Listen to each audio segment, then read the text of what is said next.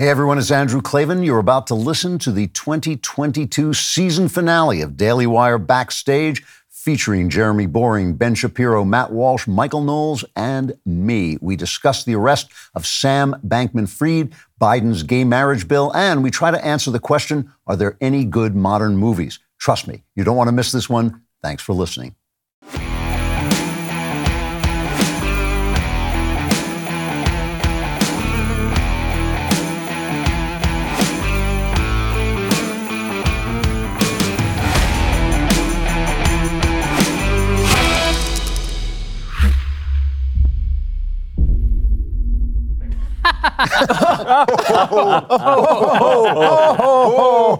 Oh, Merry Christmas, everybody, and welcome to the Daily Wire Backstage. Don we now our gay apparel? Yes. Yes, we do. Yeah, we donned. I am Jeremy Boring. I am joined by Ben Shapiro, Andrew Klavan, Matt Walsh, and Michael Knowles, and we're going to be talking about so many important things that we haven't even made up yet. You're in for quite a treat. But I want to tell you, before we get started, that at the end of this show, we're going to have an unbelievable members block. That's for our Daily Wire Plus members. If you're not a Daily Wire Plus member, head over to dailywireplus.com, click that subscribe button, grab a membership, join us for the rest of the show and the wonderful things we're going to discuss, including our Secret Santa, names were drawn, money was spent, and shenanigans will ensue. That's going to be in the members block, as well as our chance to answer questions from you, our members. Which brings me to sacrilege, which was spoken just moments before the cameras rolled when one Matthew Bartholomew Walsh suggested that The Dark Knight does not hold up, end quote. What the hell, dude?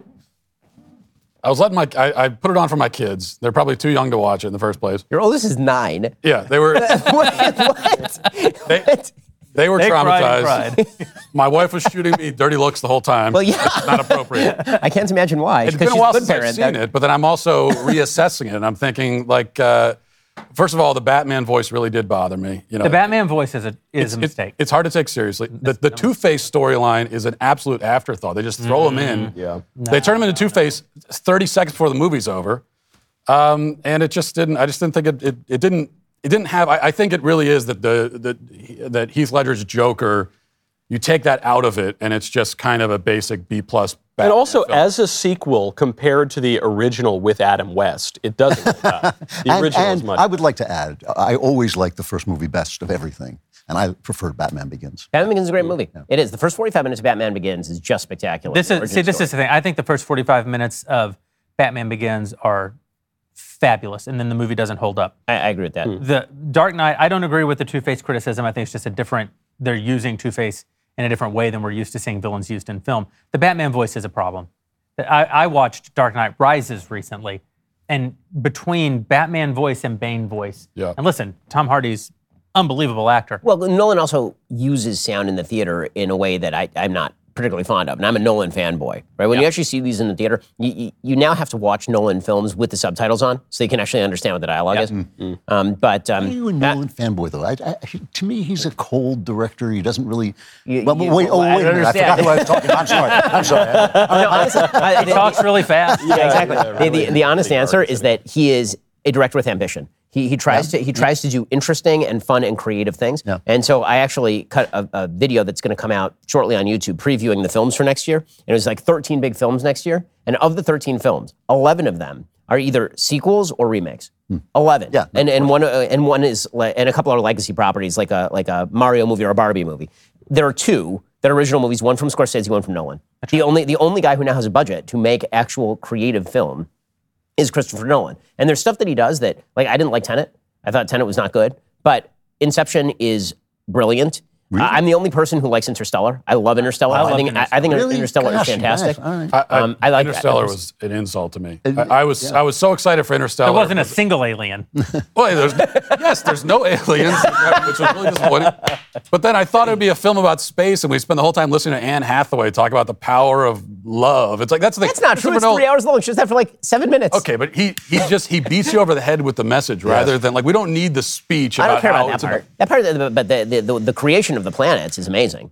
Oh, like the water planet, I will say, ice planet. You allude to the film that's coming out next year, which is Oppenheimer. Right. I read this week that he the whole movie culminates apparently in the Trinity test, the first atomic explosion ever to happen on planet Earth. Dude, don't spoil it. And he refused.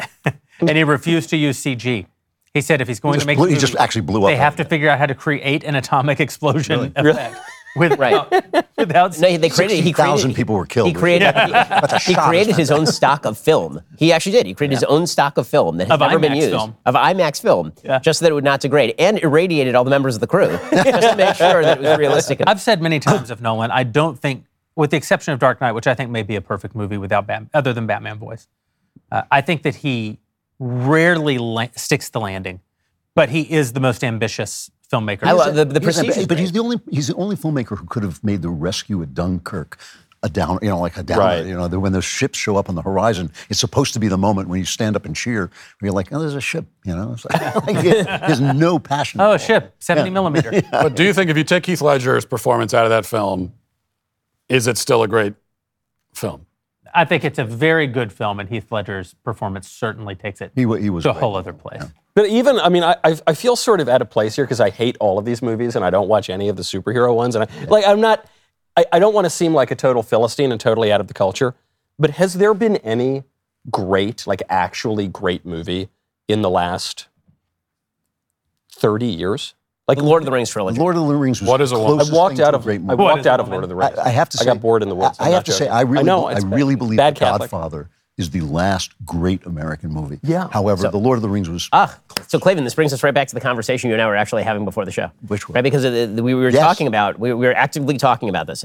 So I just was talking with Robert George from Princeton, and we were talking about art and how I don't think a good book has actually, a great book, not good, a great book has been written since about 1965 in the United States. And I think that the reason for that, there may be a couple of exceptions. I think maybe American Pastoral was written a little after that, and mostly as a critique of the current culture. I think there have been some great books. But I think they're rare and few Werewolf and Cop.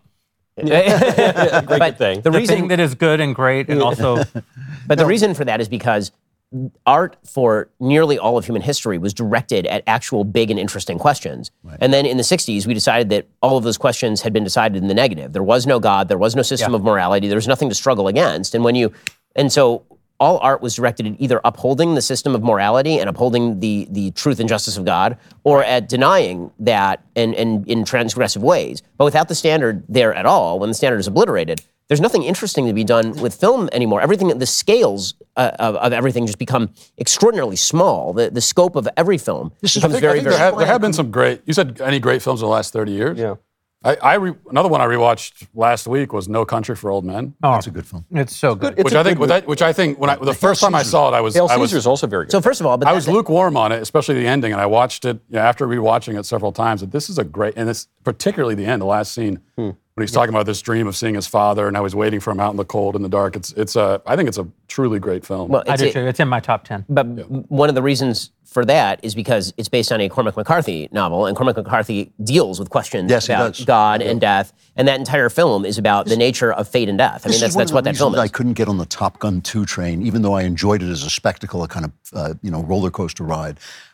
If you can't name your enemies, it's because you can't name what you're fighting for or against. And so it was a completely empty film, except for the beauty. It was wonderful to watch, and it was exciting and fun. I'm not knocking it as a kind of brainless entertainment, but it was brainless. Oh no! So I totally disagree with you, and I'll tell you the reason I disagree with you. And it's not because you're wrong. Okay. You're actually right. Yeah. But I actually found the film moving, and the reason I found the film moving is not because of the film. It's because of what it's actually fighting in the culture.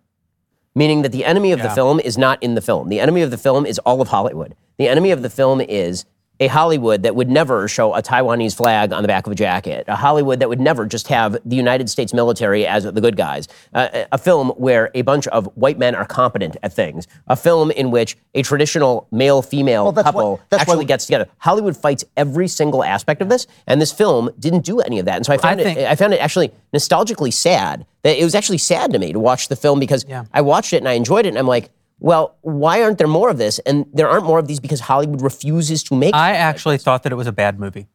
I enjoyed the hell out of it. Right. I think the plot is so well. You're stupid. A plot specialist. The plot is so stupid, and there's no excuse for the plot to be so stupid.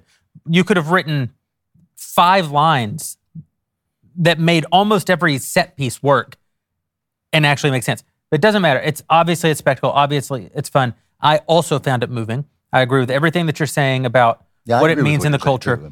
And I'll say, the one other thing I'll say about it, I think that it is the greatest nakedly nostalgic movie I've ever seen, because it somehow manages to do pure fan service, but in ways almost every time that bring maturity to the character. What do you think about the... Which I found really interesting. Yeah, there's a line Robert Nisbet, who's a sociologist in the 50s, used about nostalgia, and this is why it made me sad. The reason nostalgia is sad, he says, is because nostalgia is what's left when the thing itself is worn away. And so the idea of the sacred, which is worn away in our culture, or the idea of the importance of male-female relationships, or the idea of the importance of competence and American patriotism, these have worn away, and so you feel nostalgic for them. And so so much of our culture now is built on nostalgia, and then we refuse to acknowledge that there were things about that time that were better. Not everything was better, but it's a culture that simultaneously tries to leech off of the things that were amazing about, for example, the 1980s and making Stranger Things. And you're nostalgic. You're watching it. Why are you nostalgic? What was so great about the 1980s? You can't say. Nothing was great about the 1980s. It's a place of terrible racism and homophobia. And sexism is horrible. Reagan was president then. You can't mention it. But we're all watching Stranger Things and feeling nostalgic because we're watching Stranger Things.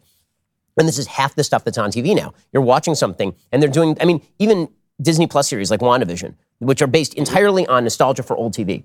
Why are you nostalgic for old TV? Old TV is kind of bad. When you watch shows from the 50s, particularly, they start to get better in the 60s. A lot of the old shows from the 50s that are not, the hour-long specials are really not very good. Right. And you're nostalgic for that because what you're nostalgic for is a more innocent time when people actually took morality seriously, even if they were doing it wrong in ways. It's even worse than that because they've made movies. Recently they made one called Schmigadoon, which was a takeoff on Brigadoon. Yeah. Remember in Brigadoon they go back and they find old Scotland and they find this guy. He's a great musical. A guy who's in a kind of loveless engagement with this woman in New York, and he finds that the old values bring him back to life, and he falls in love with the Scottish girl. They remade it where they go back into the old Scottish town, teach them it's better to be homosexual and it's better to have this. Oh. Then there was this movie that was just about going back into Ozzie and Nelson TV, and I cannot remember the name where. That's Pleasantville also, right? Pleasantville. He goes back and he says, but the problem is you guys don't have sex and you don't know any anything. Right, it's black and white. And as soon as they discover sex, and it becomes then all the color comes into the world. It's not only that they won't let you be nostalgic about what was worthwhile; they want to go back and ruin it. Right. Let us go back and destroy it. Though it is worth remembering, nostalgia is history after a few drinks, and part of our longing for that period is because the innocent time was our own childhood. Yeah. So, yes, the culture was more innocent in certain ways, but, on this point of the nostalgic movies. I'm going to challenge you very briefly on that. I watched, over the Thanksgiving break, I went to see my in-laws in Kansas, and my father-in-law, in the great tradition of fathers-in-law, was watching Gunsmoke. Mm-hmm. Yeah. The longest-running live-action television show of all time, made 645 episodes of this show. Mm-hmm. I've never seen a single frame of it in my life. I watched the last 15 minutes of an episode that he was watching, and I was so transfixed. I came home and downloaded Season 1, Episode 1 on Paramount+. Now, as it turns out, I did not know this at the time. That is a lie, and someone should sue Paramount+. It was actually... It's billed as Season 1, Episode 1. It's actually Season 7, Episode 1. But what that means is that this is something like the 240th episode of Gunsmoke that I watched. I believe it was shot in 1962. And like all television from the early 60s, the writing is sublime. It is hard-boiled. Yeah. It is subtle. It has no sentimentality anywhere in it. And I realized that all modern shows are about a character going on a journey in which he overcomes his flaws. And what's amazing about Gunsmoke is that it's about the justice of God walking among mortal men. And there is nothing interesting at all about Matt Dillon. He is just the justice of God. The supporting characters who come through bring all of the color, all of the things that are interesting, because they have to encounter the justice of God. So these unbelievable performances. I would sit here, honestly, for 45 minutes and recount the entire plot. I loved it so much. I've been going back. That is not my childhood. Right. I am nostalgic for something that I never even experienced. I totally agree with you. I've been watching a bunch of old films lately. So over the last couple of days, I watched Battleground, which was a movie from 1949, and is sort of the predicate for Band of Brothers. And it's great. It's really phenomenal. The movies that they made in the 1930s, 40s, 50s, some of the 60s, a little bit of the 70s, are really fantastic. They're the best. Again, They're the You can best find that on. I mean, maybe part of the issue here is that you talk about there are no great books. Also, the issue with films, maybe people are just moving into different mediums. The great storytellers these days are in different mediums. I just don't think TV is that great. I mean, Okay. So if Vince Gilligan was Russian in the 1870s, maybe he would have written Crime and Punishment. Instead, he made Breaking Bad. Right, but Breaking Bad is about fate and morality. Right, and that's on big issues. Breaking Bad and Better Call Saul are not about someone overcoming their flaws. It's sort of the opposite of that. Chernobyl, I think, is one of the masterpieces of all time. I agree with that. And it was made recently. I agree with this. The spirit moves from form to form. But I think overall the spirit is being lost. Meaning, I think there are things on TV that are great, but if you read the Rotten Tomatoes reviews, everything is 100%. Yeah, I know. Literally everything. But remember, there's this telescoping thing too. There's a lot of, you go back, I love 40s music. When you go back and listen to 40s music, there's a lot of dross, but it all goes away over time, and so you telescope it down. Yeah, but if you look at the Oscar nominees from 1942. Oh, it's amazing. Well, that was every single 1939 was the peak of the movie industry. 1939 is unbelievable. It's unbelievable. Every single movie made that year. And it's not just the Oscar winner, it's also a great movie, an Oscar nominee. It's a great movie and a box office success. Right. So it was that's the other thing that's worth pointing out here, is that the things that we consider now box office successes are capturing a tiny slice of the market. The stuff that was a box office success was the thing that won the Best Picture Oscar in 1951 and also was a great piece of art. Right. You would see movies like The Best Years of Our Lives was, I believe, the biggest box office winner of that year. And it is a 2-hour, 45-minute treatise about what it's like for men to come back from World War II and reintegrate into American society. It's difficult. It's not an easy movie. Yeah. And it was like the #1 box office movie because people used to be mature in this country and used to actually deal with real issues. If you're old enough to remember any of the movies that Ben and Drew are talking about, you need life insurance. Wow. This is true. Man. Quick. So, Drew, yes. I'm going to speak directly to you. Oh, no. I hate when that happens. As you age, it is very important that you get life insurance. And if you have not gotten life insurance from Policy Genius, at this point, I mean, you're running out of time. It's a sin at this point. We all hope that we'll never need life insurance, but mortgage payments, childcare, other expenses don't disappear when you're gone. Life insurance through your workplace might not offer enough protection for your family's needs. It's not going to follow you if you leave your job. Since life insurance typically gets more expensive as you age, which means that it is now of infinite worth to this man.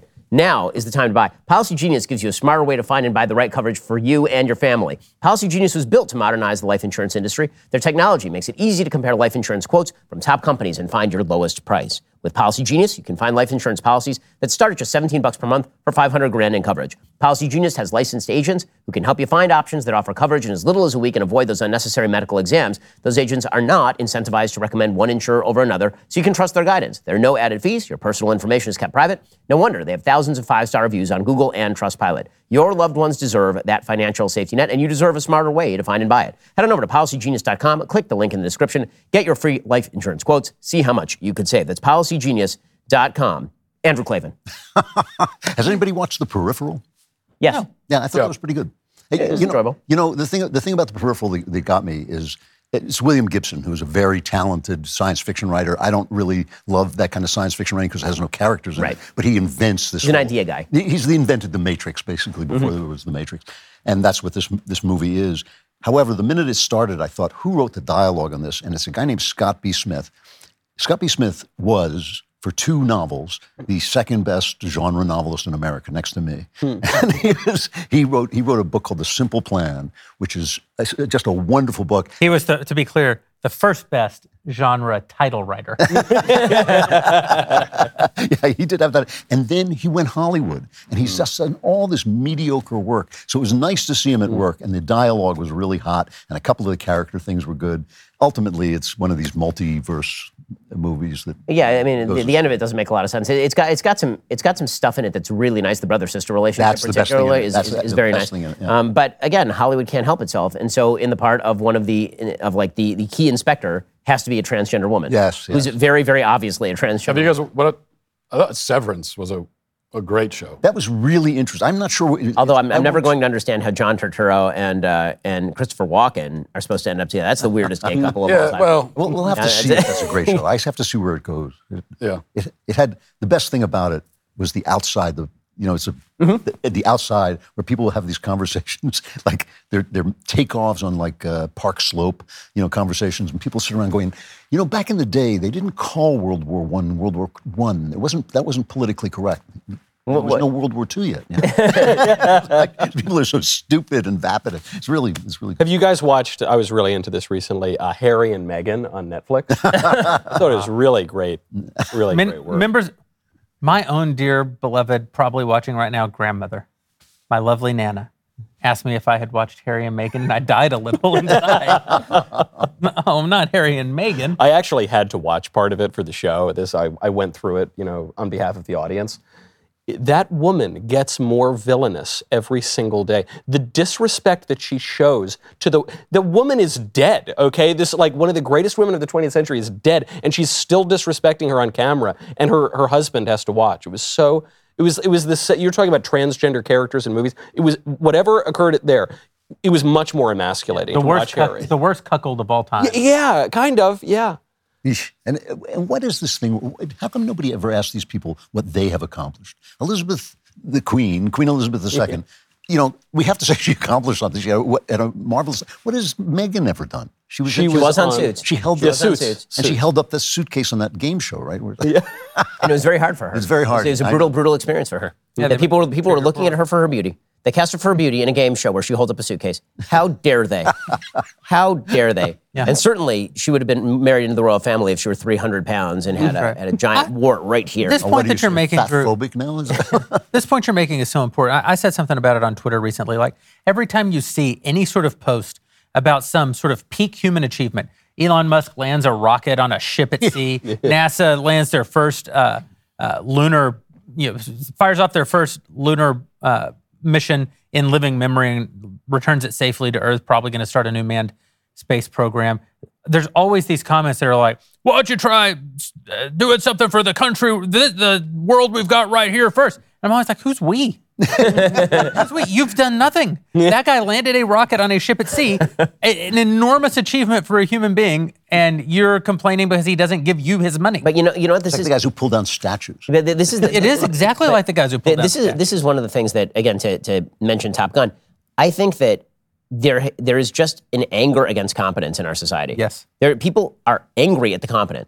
Like, if you're competent, this is a sign that you are somehow discriminatory or bigoted, because competence obviously suggests a meritocracy. Meritocracy suggests that maybe people, in some mild way, kind of deserve what they get as a general matter in life. and we're never allowed to suggest that sort of thing. And that's why, again, in Top Gun, when you're watching people be competent, I just realized I enjoy watching films and movies where people are competent, and it doesn't happen. And part of the reason it doesn't happen is because if it's a movie filled or a show filled with competent people, the writer actually has to be good at his craft. If there's a bunch of incompetence, you can create the dumbest ways possible out of a corner. You write yourself into a corner and someone just does a dumb thing, then suddenly you're out of the corner. If it's filled with competent people, that's actually difficult, because now you have to say, what would intelligent people do that would get them out of this situation or put them into the situation in the first place?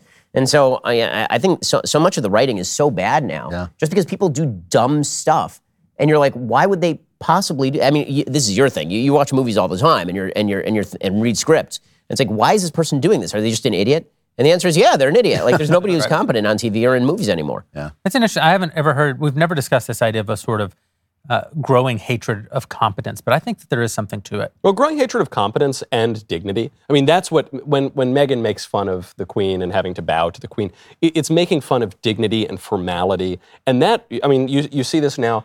I'm on a crusade. I think we need to ban athleisure wear. I think athleisure wear is a communist plot to destroy the country.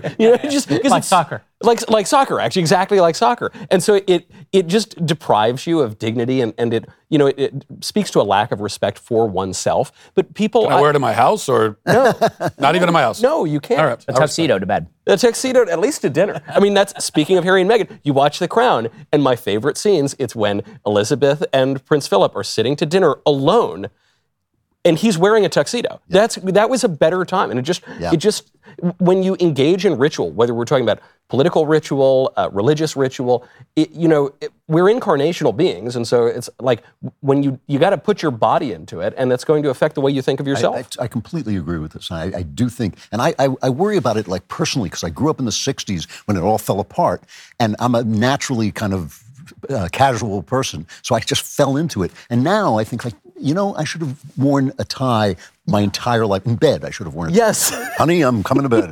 Are we getting rid of ritual, or just replacing Well, the pronoun thing, for example, is that's what it is. It's a ritual. You can't get rid of ritual because we have bodies and we're. It is a replacement of ritual, but I think that actually we're pretending that the ritual went away and it didn't. It transformed into a ritual of the Catechism of Poverty. Of course, yes, exactly. Right? It used to be that everybody aspired to be rich, and so you dressed like you were rich even when you were poor. Right? If you look at the people on the bread lines during the Depression, they are wearing suits in the bread lines in the Depression. Yeah. Right. And then now you have people who are the embezzlers of billions of dollars at FTX, and they're literally getting money given to them because they are wearing gym shorts and a baggy T-shirt, and they haven't exercised, and they're slobs. You know this in LA. You go into an LA restaurant and you can always pick out the richest guy in the room because he's wearing a ripped T-shirt and sweatpants, right? He's the sloppiest dressed person there, and that's just it's become this kind of cult of degradation and Why poverty. did it take us so long to come up with these arguments, though? Because when I was a kid, things like the rituals in Judaism, where you wear, shawl, and people say, well, why do you have to do that? And they didn't know. They didn't have the answer. I remember in school listening to teachers. Well, you went to a reform or conservative. Yeah, well, That's okay. a problem right there. Okay, no, but when I went to school, the answer is obvious. It says directly in the good book that you're supposed to wear fringes upon the corners of your garments. And in the Talmud, it talks about you're supposed to do this. And actually, it says, Uri Temoto, you're supposed to look at them, and this is supposed to remind you of your obligations on earth. Right. You're supposed to wear a funny garment in order to remind, it's the reason we wear a kippah now also, right? It's supposed to remind you constantly that you're subject to a higher power. That's why you do it. But the entire corpus of Talmudic law was written in order to explain why you do these rituals. I completely agree with you, and I also agree with what you're saying, but the people didn't know. The people in charge. You know what? But this is actually a deeper point, because the reason they didn't know is because they relied, and it was okay to just rely on the tradition. It was just okay. Because it worked. And we have and we have decided that that's no longer enough. And I know there's been a drum I've been beating for a year now, quoting Oakshot to Michael, and Michael become very happy about his life because I'm doing it. But it is true that the vast majority of the things that we do in life are inherited traditions, and we used to just say that was okay. You didn't have to explain why it was that why it was important to dress well, why it was important. I mean, we've gotten so basic now that it's like, why is it important to marry a person of the opposite sex as opposed to a person of any random gender? Yeah. It's like, I have to come up with an argument for this now, and I think because only the wisest were people who had actually bothered to come up with sort of a rationale. Everybody else just relied on the fact that there was a rationale, and they're like, I don't need to know how to explain this, because why would I possibly need to know how to explain this? There's actually, here's a bit of what we would call in Hebrew Devar Torah, right? Here's a little bit of biblical wisdom. So this is taught to me by a rabbi near where I live named Rabbi Goldberg. I think it's really good. So in Hebrew, the word for taste and the word for reason are the same word. The word is ta'am. Okay, and so there's a really nice idea. Why is that? Why are they the same word? It's spelled tet ayin mem. Well, why are they the same word? Because reason, just like you eat food to nourish you, but taste is what gives you pleasure from the food. You do the rituals and you do the things in life to nourish you. You don't actually have to have a reason as to why you're doing it. The reason just makes it better. The reason makes it better. The reason lives on top of the nourishing mechanism that is the rituals and traditions that you've been handed. Well, this is and what we've done is we've reversed that. We've basically said that every tradition is subject to tabula rasa reasoning. Explain to me why everybody should wear a suit. They shouldn't wear a suit. You should wear athleisure. Yeah. How do I defend a necktie? I don't know. I'm just going to wear it. I mean, this is why Burke defends the naughtiest word that you're not allowed to say today, which is prejudice. Prejudice in its simplest form, which is prejudgment, which we all engage in all the time. Right. We have to. I cannot write a 50-page treatise on every single thing that I am going to do before I do it. I would be absolutely paralyzed. I'd be impotent. I couldn't act in the world. And so we rely on these things. We always did. But now, in the last 50, 60 years, it has completely flipped such that every single little thing that we would just take for granted out of common sense, we now have to provide some hyper-rationalist explanation for. That's why the best answer, I think, is the drum I'm always beating is it's about burden of proof. So if you're the one coming along challenging the thing that people have been doing for generations, that's fine. You can challenge it. In fact, I'm interested to hear your challenge, but you have to explain why. It's not up to me to defend what everyone's been doing forever. What is your problem with it? And instead of asking people that, instead of saying, what's your issue with this? What's your argument against it? Instead, we scramble around looking for justifications. I think we should. We've already lost the game when we do that. It should be shifted back to you. You explain what the issue is, and then we can go from there. But they can't do that. I think because people who are radical and challenge the tradition very often don't have a reason, and they're very passionate about it, I think that people of traditional bent immediately look to short-circuit the conversation by looking for some sort of compromise. And they always think that this will be the last compromise. I mean, I think that's what you saw at the White House yesterday, right? Yeah. You get 12 Republicans in the Senate to vote in favor of enshrinement of same-sex marriage because this will be the final compromise. This will finally be where the buck stops. And it's like, well, no, it won't. He's telling you it won't be. He's telling you in 2006, this same schmuck was on national television. People may not know exactly what we're saying here. Yeah, sorry. You're talking about the President of the United States had a... Yeah, that schmuck. I mean that schmuck, the President of the United States. It's Yiddish for president. Right, Mr. Schmuck, President of the United States. They finally passed this... Respect for Marriage Act. Respect for Marriage. We only name acts that are precisely the opposite of what they are now. The Inflation Reduction Act, the Respect for Marriage Act. Like it's a mandate now. Yeah. Soon it'll be the So You Can Keep Your Kids Act. Right. Exactly. And so Joe Biden goes out there and he, in 2006, says, we don't need a constitutional amendment to protect marriage because everyone believes that marriage is between a man and a woman. I voted for the Defense of Marriage Act. What exactly is the problem? Why would you even want to pass a constitutional amendment? We're now 16 years later, and he's openly saying that you're a bigot. You're a bigot, and probably you are a racist, sexist, bigot, homophobe, transphobe, if you believe in traditional marriage rather than same-sex marriage. I mean, he actually said that. I mean, I think we have a clip, actually, of the President of the United States actually saying that racism, bigotry, homophobia, transphobia, being anti-Semitic, they're all the same. All the things I don't like are in the same box. Let's play the clip. Racism, anti-Semitism, homophobia, transphobia, they're all connected. But the antidote to hate is love. This law and the love it defends strike a blow against hate in all its forms. I love you guys so much. I will punch you in the face to enforce my perspective on the evils of your traditional marriage. And then he says that he kept saying over and over, this is the first step. It's like, wait a damned minute. Hold up a second. So just to get this straight, no pun intended, just to get this straight, the original case was, don't criminalize what you do in our bedroom. And everybody was like, okay, fair enough. I mean, those laws were not enforced in the first place. All right, fine. Yeah. And then it was, well, we would like civil unions so that we can go visit our partners in the hospital and bequeath property to one another. And people were like, okay, fine. And then they're like, well, we want same-sex marriage, and it's going to be called the exact same thing as marriage. And many of us were like, well, now you're starting to edge in on our territory. But they said, well, no. How does that affect you? If we get married, how does that affect your marriage? And most people, not understanding the flaw in that argument, were like, okay, fine. And then they're like, but we definitely will never say that your church has to do what we want it to do, or that your business has to do what we want it to do, or that we have to indoctrinate your kids with this stuff, or that we have to make sure that your educational institutions mirror all of our values. We would never do any of those things. No. So I have a question. Why in the world, unless you're an insane, stupid jackass, would you believe them?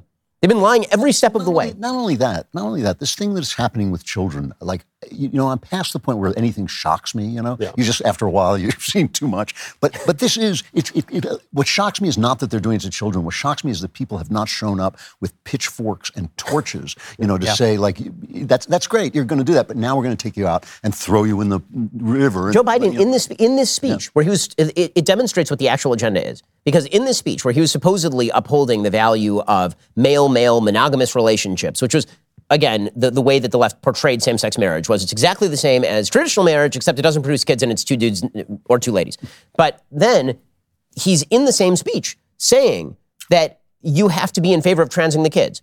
What do these things have to do with one another? They have nothing to do with one another theoretically, but in reality, they have everything to do with one another because they're about everything. Because they're about the destruction of the idea that there is a distinction between the sexes that matters, and more importantly, they are directed against the nuclear family. They're directed against the idea that there are intermediate institutions in society that shape and mold us from family to religious community, and the left considers these things actively bad, and these things have to be obliterated. They will not stop until we are a society of atomized individuals on the one hand and an overarching national government on the other, and nothing in between. That means those two things. That means getting rid of women. You got to get rid of women. You cannot. Women are relational. They're the things that bind people together. The things that give men their motivations. You have to basically erase them or make them. Well, they've done a great job of convincing women not to be women. Well, that's what they do. They convince the women first. It was also so disingenuous because they say, well, why do you care about what we do in our own homes? And then what the the direct consequence of what they do in their own homes is to light up the people's home, the people's house, in the rainbow flag. Because obviously this is not just a personal question, this is a political question, but it was always BS anyway. Because the libs go in and they tell me what kind of light bulbs I'm allowed to screw in my bedroom, but we're not allowed to have anything to say about what marriage is. You can't grow grain to feed your own family because it prevents you from engaging in interstate commerce. That's right. And you know, the thing is, I actually do have, I have a right as someone in self-government to discuss how people relate to one another and what the definition of marriage is. And frankly, I think that we have a right to talk about what happens in people's bedrooms. Like, for instance, if you are not sleeping on a Helix mattress, you need a Helix mattress, okay? You could use a good night's sleep, all right? I love Helix. I've had it for years. I sleep like a sweet little baby. Even when my actual little baby is screaming all the time, I still sleep wonderfully. A mattress... A good mattress and a good wife. It's mostly the good wife, but the mattress helps. A mattress should never be a one-size-fits-all solution because why should you have to compromise on comfort? Helix has a sleep quiz, matches your body type and sleep preferences to the perfect mattress. So don't get a mattress for someone else. Get out of my mattress, okay? I'm a happily married man. Go get your own mattress. Go to helixsleep.com/backstage. Take their 2-minute sleep quiz. Find the perfect mattress for your body and sleep type. Your mattress will come right to your door for free. Helix has a 10-year warranty. You get to try it out for 100 nights. Doesn't matter. They can give you 1,000 nights. And you're not going to send it back. You're going to love it. For a limited time, right now, Helix is offering up to $350 off all mattress orders and 2 free pillows for our listeners. An amazing offer. Take advantage of it at helixsleep.com/backstage. With Helix, better sleep starts right now. This minute. Right this minute. Yeah, it was kind of amazing. Yeah, I'm saying that they say this is the first step. That no, we would never, we're not coming after your churches, we're not coming after your kids. So Karine Jean-Pierre, world's most untalented press secretary, she was asked a direct question by Brian Karem, who's one of the world's most untalented reporters, and he asked her, but his question was actually the correct one from the left side of the aisle, which is, why does this bill, the Respect for Marriage Act, which that's how I respect people, is I just completely redefine them into non-existence. That's my favorite way. And then I destroy their businesses. Yeah, exactly. It's my favorite thing. He says, so why does this bill enshrine bigotry? And she had no answer for it. Like, none. She didn't even bother trying to say that it wasn't enshrining bigotry, because of course she believes that it's bigotry. She believes that religion is a cover for bigotry. Yep. And so all these morons, like, I'm sorry, Senator Mitt Romney and all of the morons who voted in the Republican side of the aisle for this in the Senate. It's awful. Thinking, I'll give them the benefit of the doubt of thinking that they're not malicious and that they're just unbelievably stupid and naive. Anybody who believes that the left is going to stop at this is out of their damned minds. The only thing that stands between the left doing this at the federal level right now, the only thing that stops that is the Supreme Court. That is the only thing that stops this. And that is cold comfort because, frankly, you know what the Supreme Court is going to do 5, 10, 15 years from now. And so this notion that the left is somehow going to come to an arranged agreement, that they're going to come to a compromise. How many times can you feed this alligator? And this is the Black Knight in Monty Python at this point. There are no limbs left. You're stumping around here. It doesn't even make sense from their perspective. Right. Because if gay marriage is a human right, you have a human right to it. And they often will compare denying gay marriage to, like, slavery. Well, it's interracial marriage is in this bill. Right. So if it's a human right, then it would be correct that a church wouldn't have the right to take it away from you. Just like a church could say, oh, well, in our religion, we believe in slavery. That doesn't mean you can keep slaves in your basement, because you don't, even from a religious standpoint, you can't take away someone's basic human right. So if we're agreeing that you have a human right to gay marriage, then it's not a far leap. It's not a leap at all. It's just another step to say, well, of course churches can't take away someone's human right. Once you've agreed with that, you've already agreed to the destruction of religious liberty. Actually, I've been thinking about that too, and I'm not quite sure that holds together, because you can have a right to do something that's wrong. I mean, we should have rights to do things that are wrong. You have the right to say things that. But the left doesn't believe that. Also, Drew, you're talking to a couple of Catholics here. There is that, that liberal stuff. That's not. I mean, the truth is, I'm actually not a believer that you have the right to do something that's wrong. I think that you may have an immunity from the government doing something that's wrong. Well, that's what I'm saying. Right. You have I'm trying to distinguish between the two because we're kind of sloppy about how we discuss rights. Right? Okay. Well, you have a political right to say things that are ugly and stupid, and you have a political right. Yeah, I personally think you have a political right to be a bigot. But the left doesn't believe that, right? So I'm saying from a left perspective, from the left's perspective, if you have enshrined gay marriage as a human right, then it's a logical conclusion that obviously churches aren't allowed to deny that from their perspective. So it's just, whether they say it or not, it makes no difference. Right. That is 100% where it leads. You see the whole thing is religious because Joe Biden, the most amazing thing that he did at this signing ceremony, it wasn't bringing the drag queen who does the creepy stuff to the kids. It wasn't bringing all the Hollywood celebrities. And he said that this was exactly what the Declaration of Independence was all about. Yeah. And he said... Well, look at the wigs. That's right. That would have been a more coherent argument. Because what he said was the Declaration of Independence talks about our natural rights that we have because they are secular values. That's what he said.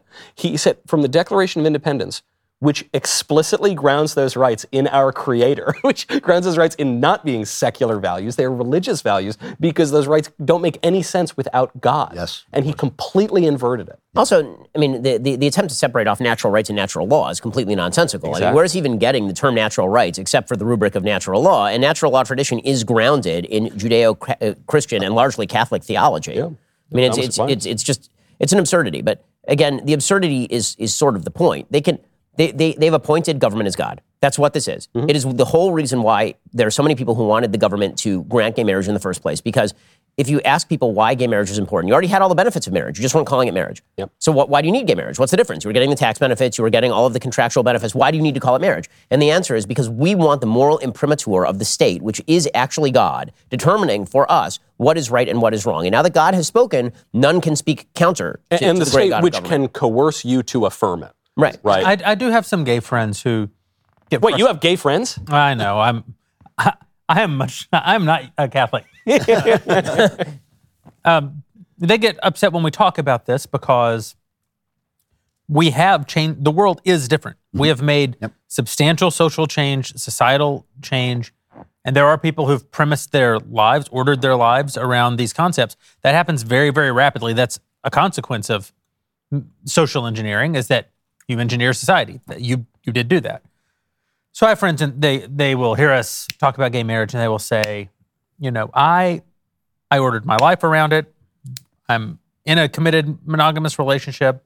I don't want to go back to a time when I have to live in fear, and I don't want to go back in a time where I don't have, the sort of civil rights, the hospital rights, the bequeathing property rights, all the things that Can't you you mentioned. just fix that with a few bills and contracts? I mean, well, this is the problem. I think you could have.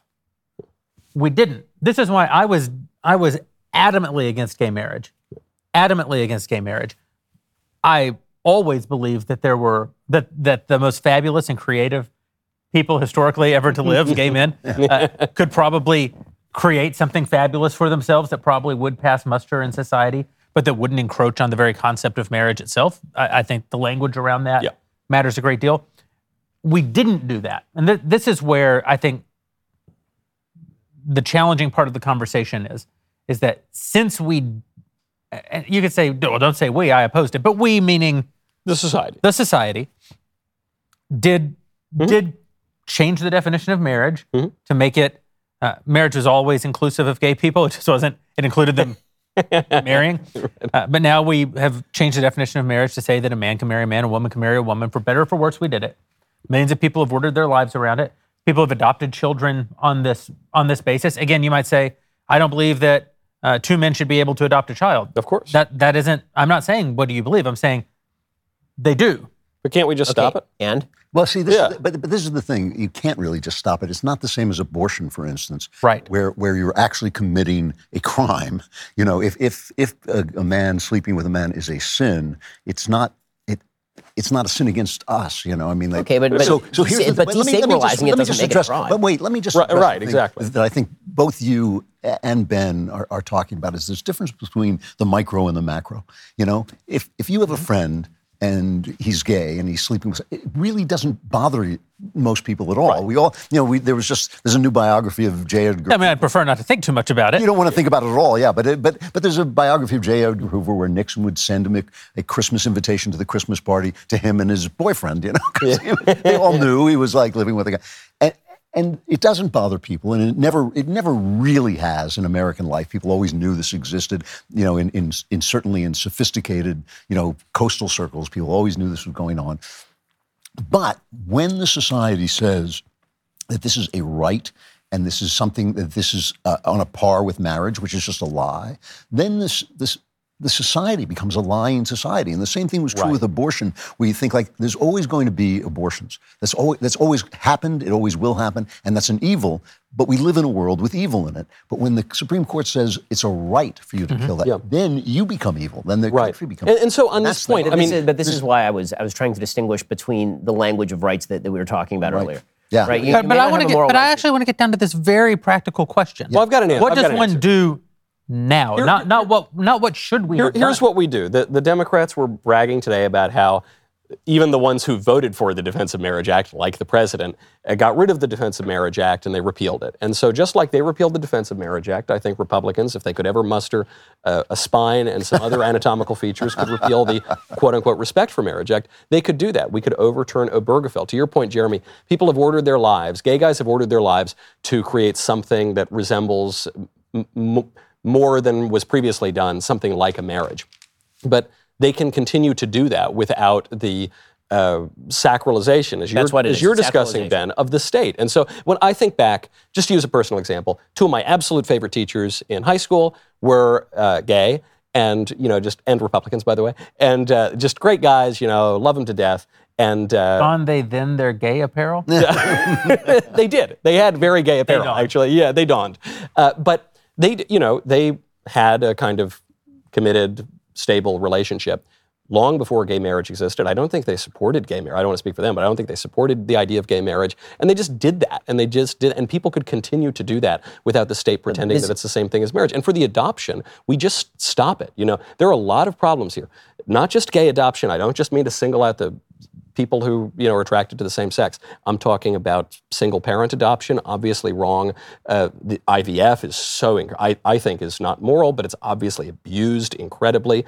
No-fault divorce is at the heart of a lot of these problems. I think it's the heart of it is, and we could just get rid of it. And there are social consequences that come from that. People will have children that and they're going to continue to raise them in that way. But we can do something. We're not totally impotent. And we can do that because actually what we hear from the left, what we hear from Biden about people have the right to love each other. Well, right. And no one can take away your ability to love another person. Of course you can continue to love whoever you want. There was never any law preventing anyone from loving someone else.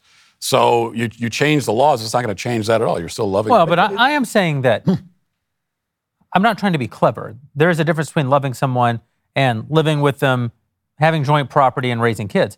The one thing that makes it different than abortion, you said that it's different than abortion. I don't fully agree with the reasons you laid out, but here's one that makes it very different than abortion. If you change from having abortion in your society be lawful to not having abortion be lawful in your society, you are stopping something from happening. The individual act of abortion that will not happen because of that law changing is the one tomorrow. You can't do anything about the abortion that took place 3 days before this happened, right? It would have to be the same, I think, if you were to make these kinds of changes to adoption law or gay marriage. Well, you're not going to take people's kids away. You're not going to be able to break up the unions that they've created and the civil rights. But you couldn't. Nobody was talking about doing that in the first. Well, but people, they'd still be living. I'm asking us to. None of us have said anything about this. But what are we going to? I'm asking us to talk. No one's saying that you're going to go in and say, "Hey, you move out from your roommate's house." Like, give that kid back to. Yeah, but there would be no legal mechanism even to do that. I mean, first of all, kids get taken out of homes all the time because of abuses, so that would continue. But it wouldn't change. That's not what we're talking about. But that's not what we're talking about. And so, yeah, there'd be no way. I have to say that I kind of tend to agree with Knowles on this, at least in terms of aims. I think that there's no reason to say we can't do something. There's no reason to say that things can't change. What they can't do is they can't go backwards, and that's what you're kind of. That's what I'm getting at. Yeah, they can't go backwards, but that doesn't mean they can't go forward to a new thing. We have to remember that before, it's not like gay people weren't being gay, but a lot of them were being forced into situations that were degrading both to them and to the society. I mean, when people were getting together in bathrooms and and bathhouses and things like that was actually bad for society. Maybe not as bad as what we have now, but certainly it wasn't a good thing. And so, yeah, I think there is a level of tolerance. You can go forward into a new thing that is different than the thing we got. And I don't know why, when they essentially feed us a crap sandwich, we can't say, this is a crap sandwich. We don't want this anymore. Not to punt on the issue completely, but do we even have to get into the weeds of discussing all the practical implications of how this would be implemented? Because it's not actually ever going to happen in reality. I don't know about that. And the left, That's the thing that Knowles is saying. Yeah, I Right, sort of think, the left never does this. Like they talk about the ideals and what they want, and they don't get into the weeds at all about the practical, how it practically implemented. And I think sometimes on the right we do that almost too much. We allow ourselves, rather than just right now, all that matters is the ideal, what marriage is supposed to be.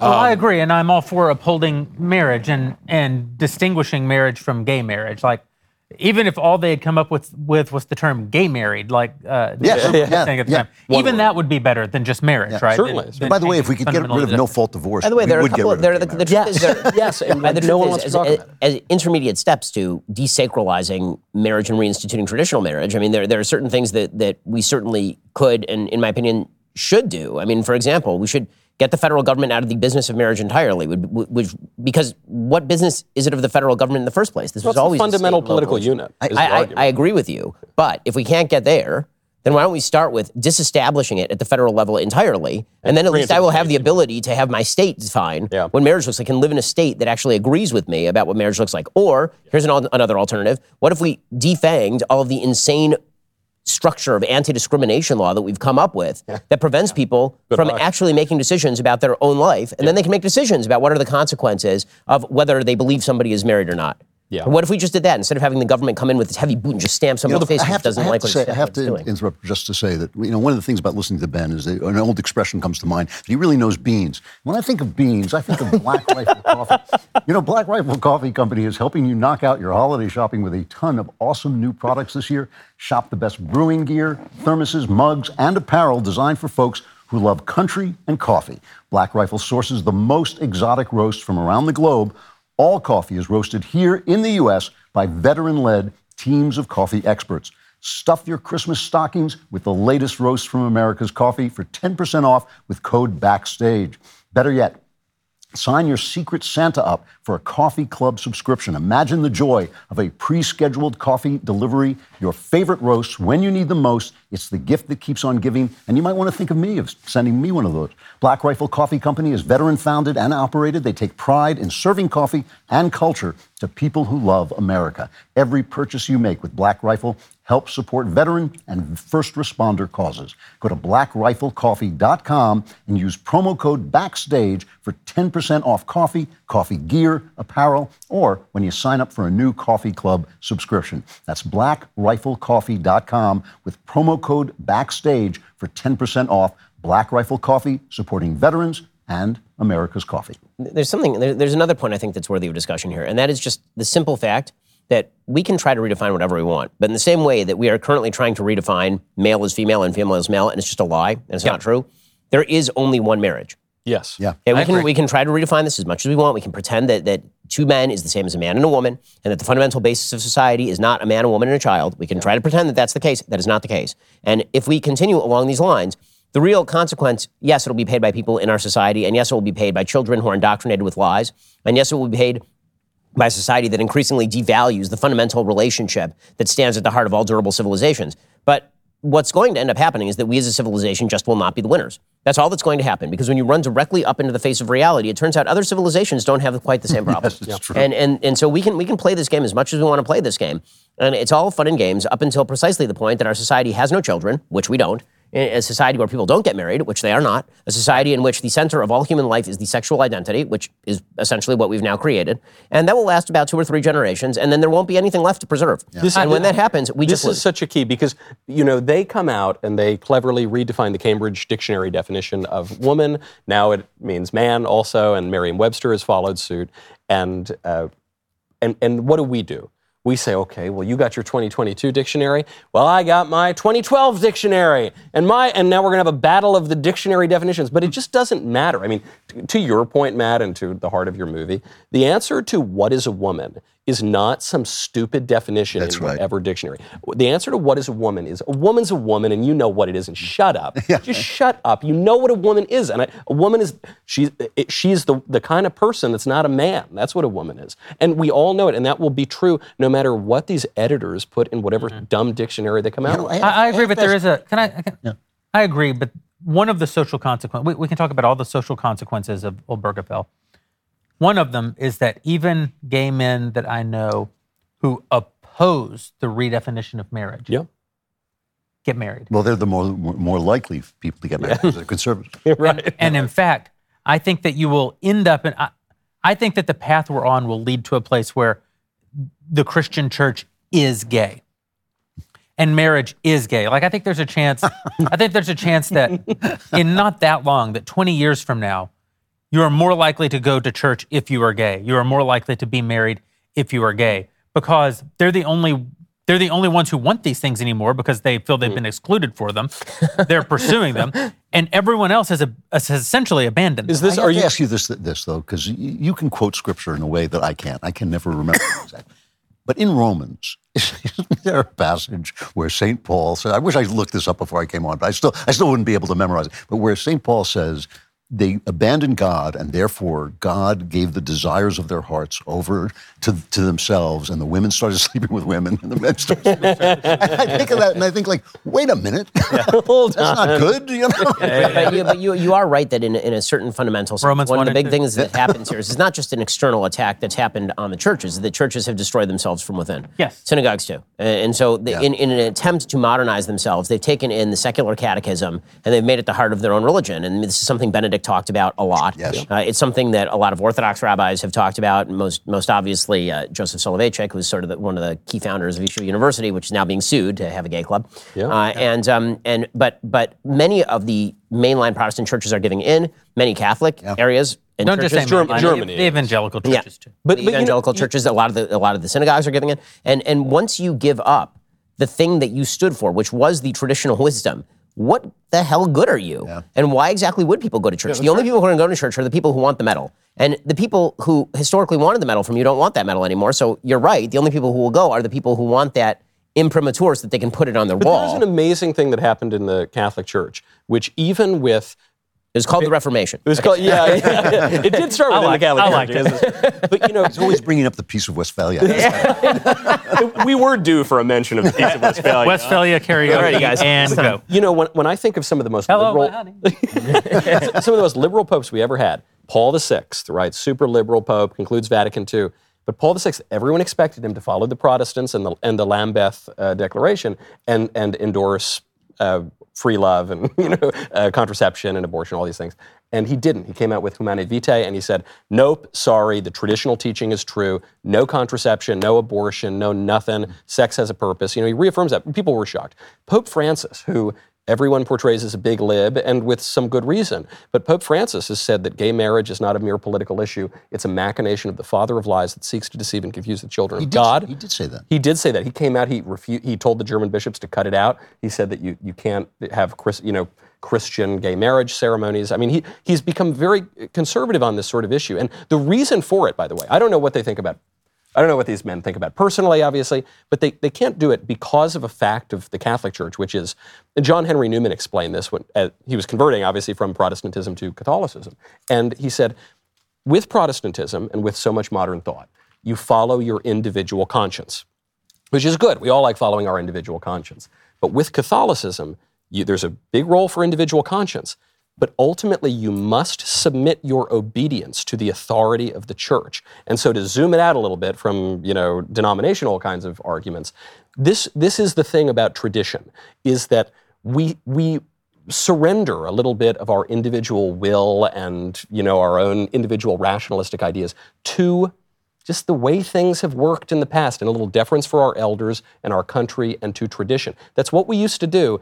And things tended to work a lot better before we surrendered that idea. Honor your father and That's the thing. Honor your father and mother. To Jeremy's point, I don't think in 20 years it's going to be only gay people at church, but I think it's more likely there'll just be no churches left You're right. in 20 years. But it is true that this is one thing. Let's actually get back. Yeah. Let's get back together in 20 years. Well, yeah. It's true that this Sunday came up in my conversation with Joe Rogan on this issue that it always comes up, is that basically Christians and religious people in general lost the marriage argument 50 or 60 years ago because we gave up. Marriages are not just fundamentally procreative; they're also monogamous and permanent. Right. And those are the three pillars, you might say, of marriage. And we gave up two of the pillars. We said that, it doesn't have to be permanent. And if it's not permanent, that means it's not monogamous. It means we basically, the church has bought into polygamy. It's just you have to do it one at a time rather than all at once.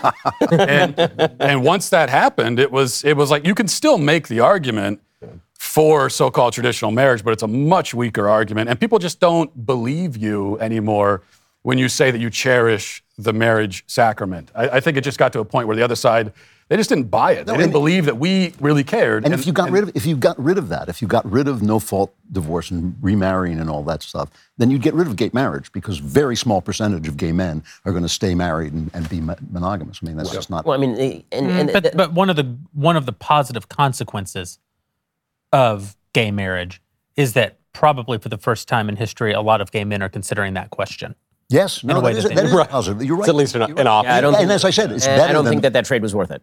Well, but it's better than the meeting I'm not suggesting that it's worth it, but I am saying that there are positive consequences when there's giant changes. I mean, the two major changes that have happened societally, the major changes, are one, that marriage has been so redefined over the past 50 years that it essentially was transformed into a voluntaristic arrangement rather than family being a matter of consanguinity and production of family units that provide the basis for society. That's what they were. They were just natural family units. The basis of the family was largely duty, not love.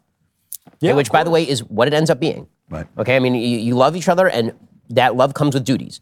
The fundamental, durable nature of marriage and a family is a duty-based relationship. You don't spend every day in a tizzy over your spouse. You spend every day doing your duty because you're a married person who loves your spouse.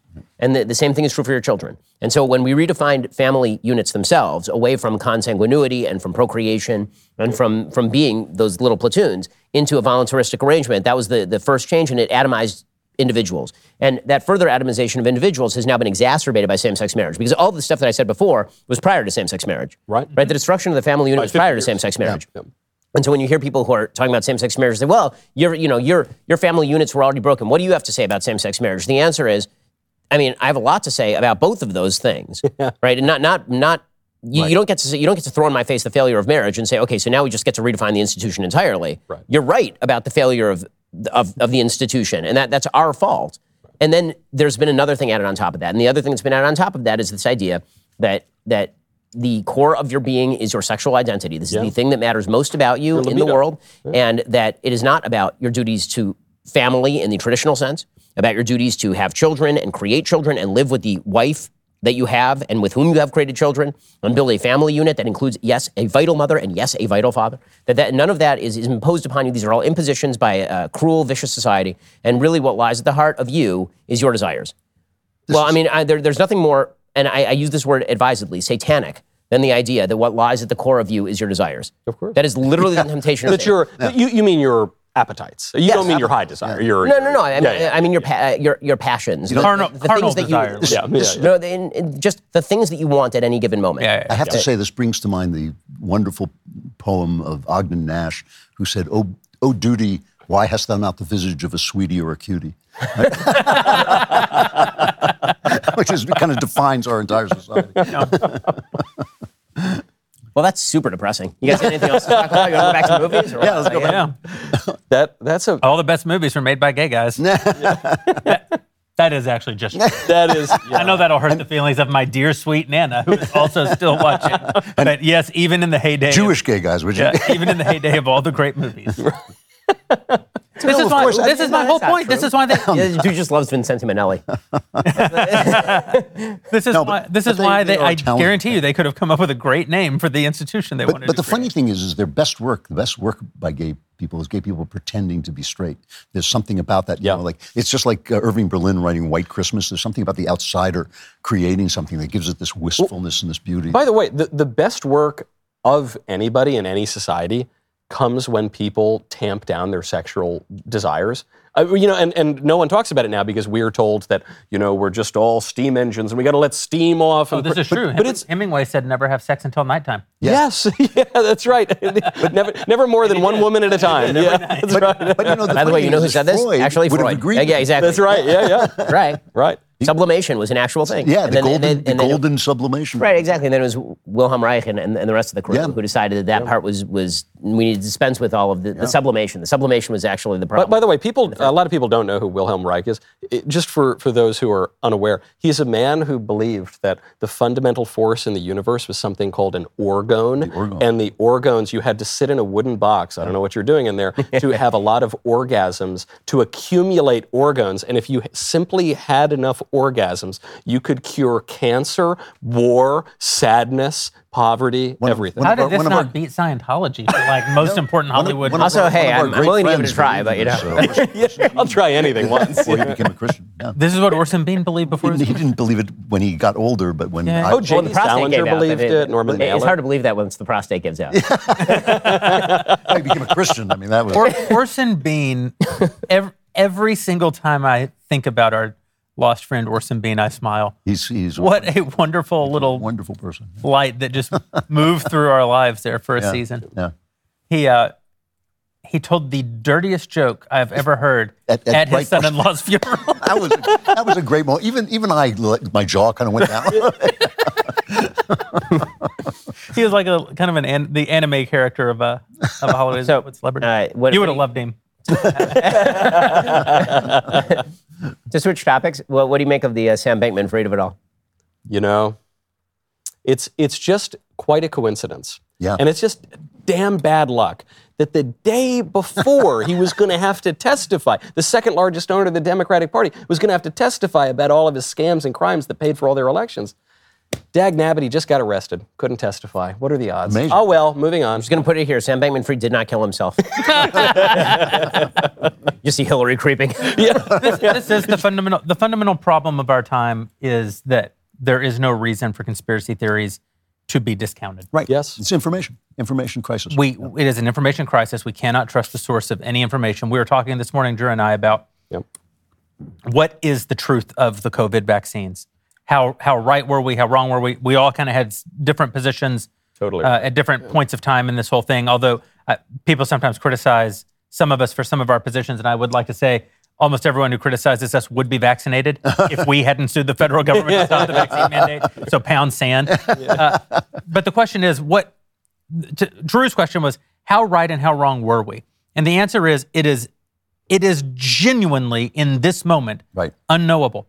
Because all of those intermediary institutions that used to hold power to account have now become instruments of the state and instruments of the left. You simply can't even say facts don't care about my feelings. You can't even say I let the data drive my understanding of things. Oh, yeah. It is impossible to know what is happening in the world. Has anyone even done, has there been a comparison? Because we keep hearing these stories about people dying suddenly at the age of 25. Doing it in Florida. And has there been... They've just started it, right? So in Europe, they've barred now the use of the Moderna vaccine for people under the age of 30 because of the myocarditis events that were occurring. But how many people under the age of 30 You also can't die post suddenly on of YouTube cardiac in events all of Europe in 2019 versus now? Do we know The that? government has Has not anyone- spent the money to study this. The government has not spent the money to study mask efficacy. The government has not spent the money to actually... In Germany, there was a test where they found of 25 people, 4 of them, they attributed it to the vaccine. 25 people who died young of that heart disease, that 4 of them they attributed it to the disease, and that's why DeSantis That's extraordinarily brilliantly high, is that's now true.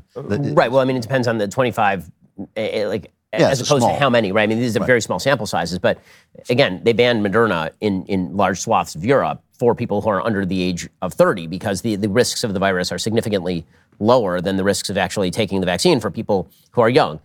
they're still trotting out the idea that you should be vaccinating your 6-month-old. There's not only no longitudinal data, there's no data, period, on the efficacy. Fauci this week was making that argument. It's totally insane.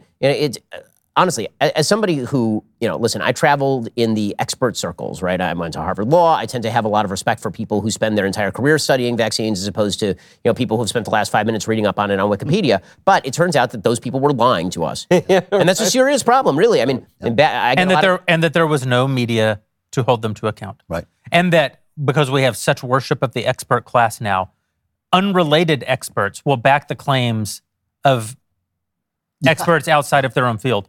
Right. It's just it is an amazing moment. We should probably stop talking about it so they don't ban us on YouTube. We're about to go to our members block. And members block is where we're going to interact for the next little bit with our DW Plus members. We're going to exchange gifts in our Secret Santa. We're going to answer questions. But before we part, there are two things that I think are very important for us to touch on while we're still live for the masses, for the people. Hoi polloi. The hoi polloi. One of them is Jeremy's razors. Yeah. And the reason is, if a person wanted to buy a great gift for that gentleman in their life whose masculinity is under constant threat from the woke left, who's being asked to drag a blade across his face in service of companies who want to teach your daughter to shave, who's being asked to subordinate the very essence of his manhood in service of an agenda that says that he might as well be a woman, and very likely is one. Yep. This man needs to be given the greatest Christmas gift of all time, a Jeremy's razor. And if you order one right now, and when I say right now, I mean, no, right now. Because literally tomorrow, which many of you will be watching this, and it will already be tomorrow, will be the last day in which one could make such an order and still receive this before Christmas to put under the tree for that gentleman in your life who deserves to be treated like a man. Jeremy'sRazors.com. If you go right now, you're going to get 30% off. While you're doing it, you can head over to Daily Wire Plus, click on that store icon, all of our Daily Wire merch, including our gift subscriptions. If you order them in the next 24 hours, 30% off, and you'll still receive that gift card to put in the stocking for Christmas. You couldn't think of a better gift, I don't think, than a Daily Wire Plus membership for, the kid heading off to college, somebody who needs access to this kind of information is being subjected to all kinds of, woke propaganda all the time. So DailyWirePlus.com, click on the store, head over to Jeremy'sRazors.com, 30% off in both places, and right now is the time to do it if you want something before Christmas. And that brings me to that last thing that we absolutely need to talk about, Christmas. This is the last time we're going to see each other before Christmas. Wow. So I thought in the past we've talked about really important Christmas issues. We've talked about what does it mean that God walked among man? What does it mean that the so-called Son of God and God reigned on a throne in far-off Rome when Christ was born and laid in a manger? But the one thing that we've never done is just had a conversation, the four of us, about how we're going to drive Ben out of our city in celebration. And it's long overdue. Long overdue. We really haven't been doing our I just want the Cossack hat. That's all I want. That furry hat. Drew, you're next to go, my friend. Maybe the hat will protect me. I don't know. Nope. Turns out not, historically speaking. Steven Crowder, actually, on his podcast, he asked me, what's your favorite thing about Christmas? And I said, well, that we don't do pogroms anymore. That is my favorite thing about it. That old tradition. That is a great answer for Steven Crowder. But you do live in a culture that celebrates Christmas. It is true. What is your view of living in a culture that celebrates Christmas? I mean, I would much rather live in a culture that celebrates Christmas than a culture that disdains it. I mean, and I think that's essentially what we're on the verge of. As a Jew, I think it's very important that Christians go to church. And I think it's very important that they take the gospel seriously. And I think it's very important that they take the religious precepts seriously, because a Christian world is a better world, not just for Jews in the American context, which is obviously true, but also is a better world for the values that it helps to So you don't propagate. get offended when someone wishes you a Merry Christmas? No, in fact, I mean, last night at the holiday party, a bunch of people were coming over and saying Happy Holidays, and I would respond Merry Christmas. And said to me, you said to me what I thought was a great line. You said, I don't mind if they say Merry Christmas because they're not having a pogrom. Right. No religious Jews ever get offended by Merry Christmas. This is 100% correct. It is only secular people, This is right. Jews and Gentiles alike, who pretend to be offended by Merry Christmas. Because, as Ben and I have discussed of late, the world is really breaking into the two camps of believe in God, do not believe in God. And that isn't people who believe in God are in this room. and that isn't always where the lines are. Yep. But it seems more and more in this moment that that's where the lines are. Yeah. And so in that sense, we're all in a very important struggle together. For our parting words on the true meaning of Christmas, I'm going to leave you with a blast from the past. We're going to head over to Members Block. We'll see you there in 3 minutes, and we'll let one Andrew Klavan wish you the true spirit of the season. Lights, please. And there were in the same country shepherds abiding in the field, keeping watch over their flock by night. And lo, the angel of the Lord came upon them, and the glory of the Lord shone round about them, and they were sore afraid. And the angel said unto them, Fear not, for behold, I bring you good tidings of great joy, which shall be to all people. For unto you is born this day in the city of David a Savior, which is Christ the Lord. And this shall be a sign unto you. You shall find the babe wrapped in swaddling clothes, lying in a manger. And suddenly there was with the angel a multitude of the heavenly host, praising God and saying, Glory to God in the highest, and on earth peace, goodwill toward men.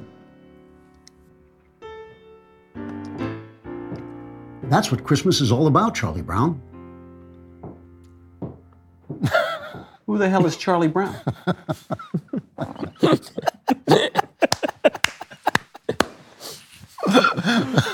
Special effects are just great. Really impressive. I love it so much, and it's Wow. funny to think about how much bigger we are as a company today than when we made that video. Drew, and you look so young there. I'm what only we- 78 there. Yeah. what we realized this morning is how few people have seen it. I know. Our audience was so much smaller back then. It's true. I had the- It's all happened so fast, too. I had some of our mutual friends who are celebrating their first Christmas over to the house this week to watch Charlie Brown Christmas is what it's called, right? Charlie Brown Christmas. And it's remarkable how cruddy the animation is. Yeah. How, not just rudimentary, cruddy. So great, though. And it's so It's so great. I put it on for my kids, and my son said, "Daddy, why are we watching this?"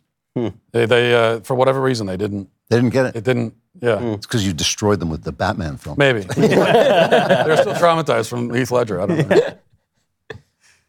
So it's Christmas time. We have gifts for one another. Secret Santa, we've done it almost every year. It's ended in near disaster, friendship ending ruin every single time. So it's, why not do it again? So I don't even know how it came to be that we each were tasked with buying a gift for the person who we were, but I thought we'd get right to it. That sounds great, because, in the past, I have gotten great Secret Santa presents. Have you? Yes, you gave me one of my favorites last year. You gave me a nice juicy meatball in tin foil. I loved that. Ben gave me, I still have it on display in my office, in a beautiful Tiffany box. It was a nice little future diamond. A nice black, coalish. A Santa Claus lives that for you every year. That's right, yeah. So they're great, so I look forward to this year. All right. Well, I think we should start with you, Michael. Okay. So I open, mine is here on my left. That's your gift right there. Okay, all right. And I don't know, because it's a Secret Santa, so I don't know who my secret, okay. All right.